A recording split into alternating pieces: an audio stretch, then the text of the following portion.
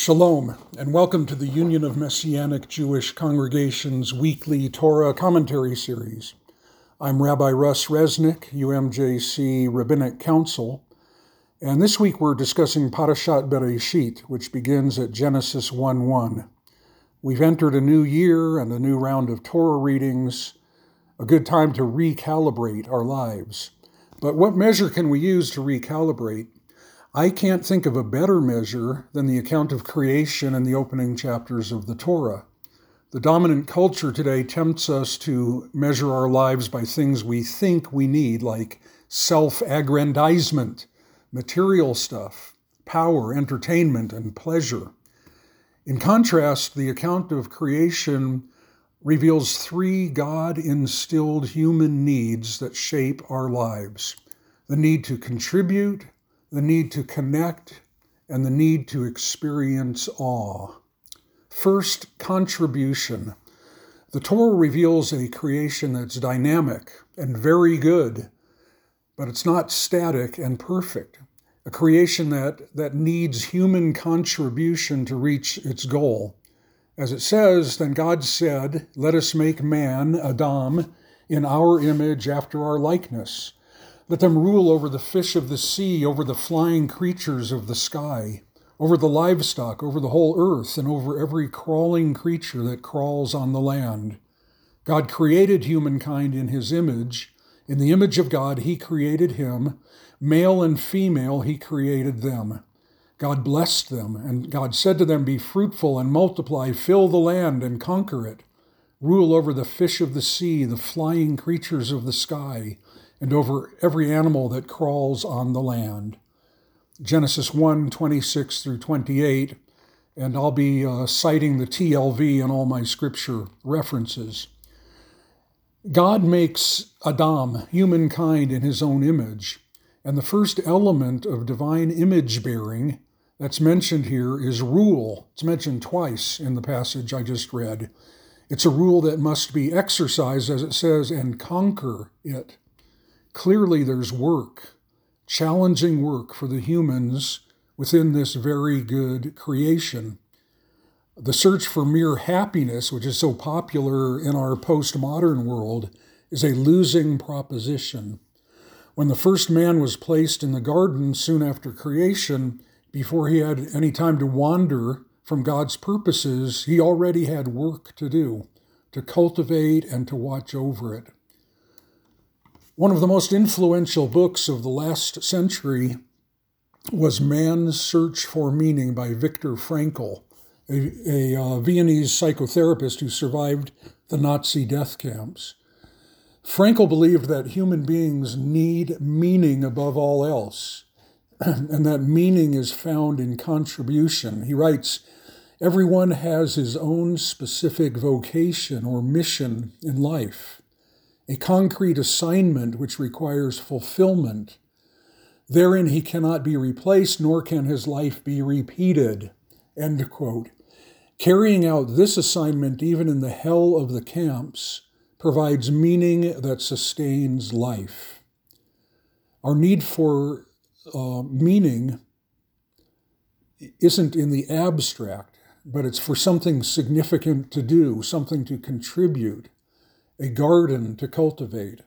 It's the opposite of the consumer culture of today, which gives rise to unprecedented levels of anxiety and despair. We see this theme of contribution throughout the Bible, the need not only to receive from God, but to act in response, culminating in Yeshua's call, "Follow me." Second, connection. Then Adonai Elohim said, "It is not good for the man to be alone. Let me make a well-matched helper for him." Genesis 2:18. Marriage is the original not alone relationship, and it's foundational to all the rest of our relationships. Adonai Elohim built the rib, which he had taken from the man, into a woman. Then he brought her to the man. Then the man said, "This one at last is bone of my bones and flesh from my flesh. This one is called woman, for from man was taken this one." This is why a man leaves his father and his mother and clings to his wife, and they become one flesh. Genesis 22 through 24. This account pictures a primal triangle of God, man, woman, which applies to every marriage thereafter, as Messiah Yeshua intimates in his response to a question about divorce. So they are no longer two, but one flesh. Therefore, what God has joined together, let no man separate. Matthew 19:6. Marriage is covenantal and holy, not a means to an end, but an end in itself. But our human need for connection is even broader than marriage.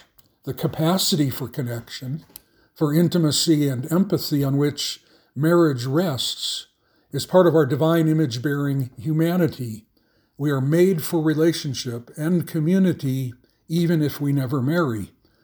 Accordingly, Messiah Yeshua pictures the greatest expression of love, not within marital union, but within friendship, saying, "No one has greater love than this, that he lay down his life for his friends." John 15:13. The capacity created in the two shall become one isn't limited to marital intimacy then, but empowers true friendship, which also defines and fulfills our humanness. Friendship, like marriage, involves the discovery that we are not alone. As C.S. Lewis writes in The Four Loves, friendship is born at the moment when one man says to another, "What? You too? I thought that no one but myself." Ironically, amid an expanding global population and unprecedented levels of communication and information flow, isolation is a major challenge around the world. In my own locality, I counsel some guys who have no friends or close family at all, so that our hour together might be the only real human connection they get all week. Such isolation often leads to and in turn results from depression and addiction, which some characterize as a disease of isolation. The good news is that God created us with not only the need, but also the ability for connection, which leads to our third foundational need, awe.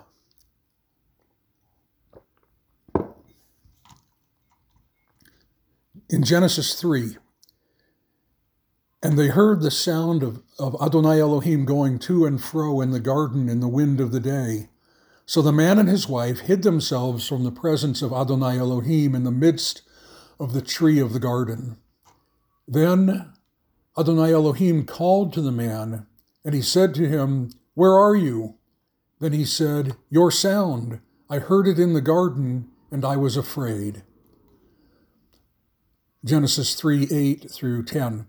Afraid, the same Hebrew word can be translated as awe or reverence. By awe, I mean awareness of something or someone so beyond ourselves that all our categories, preconceptions, and self-centered drives simply fall away. Our defenses collapse. Awe entails a sense of being in the presence of something totally other, totally beyond my little self. And it entails a fear of transgressing this one. As John Levinson writes in The Love of God, there surely is a tinge of fear in the negative sense, even in the reverence, the awe, or the sense of being overwhelmed that one has in the presence of a superior. And if the description of God in the Bible is at all accurate, there would be something gravely wrong with someone in whom the thought of God and the sense of his immediate presence did not evoke those very feelings. End of quote. Awe entails fear then, but of course it goes far beyond that. Still, fear is part of loving God and is actually recommended by Messiah Yeshua. He says, "Do not fear those who kill the body, but cannot kill the soul. Instead, fear the one who is able to destroy both soul and body in Gehenna." Matthew 10:28. So according to the Master, the fear of God frees us from all other fears. Levinson is right then when he says, in biblical thinking, the love of God and the fear of God can and should coexist. As we pray in the morning liturgy, unify our hearts to love and fear your name. Our deepest need, though, isn't for fear, but for awe itself. The awareness that we live constantly in the presence of one far beyond ourselves. Adam's fear is part of his greater awe in the presence of the Lord God who went to and fro in the garden in the wind of the day. Contribution, connection, and awe. We might remember these three primal needs as the need to build, to bond, and to bow.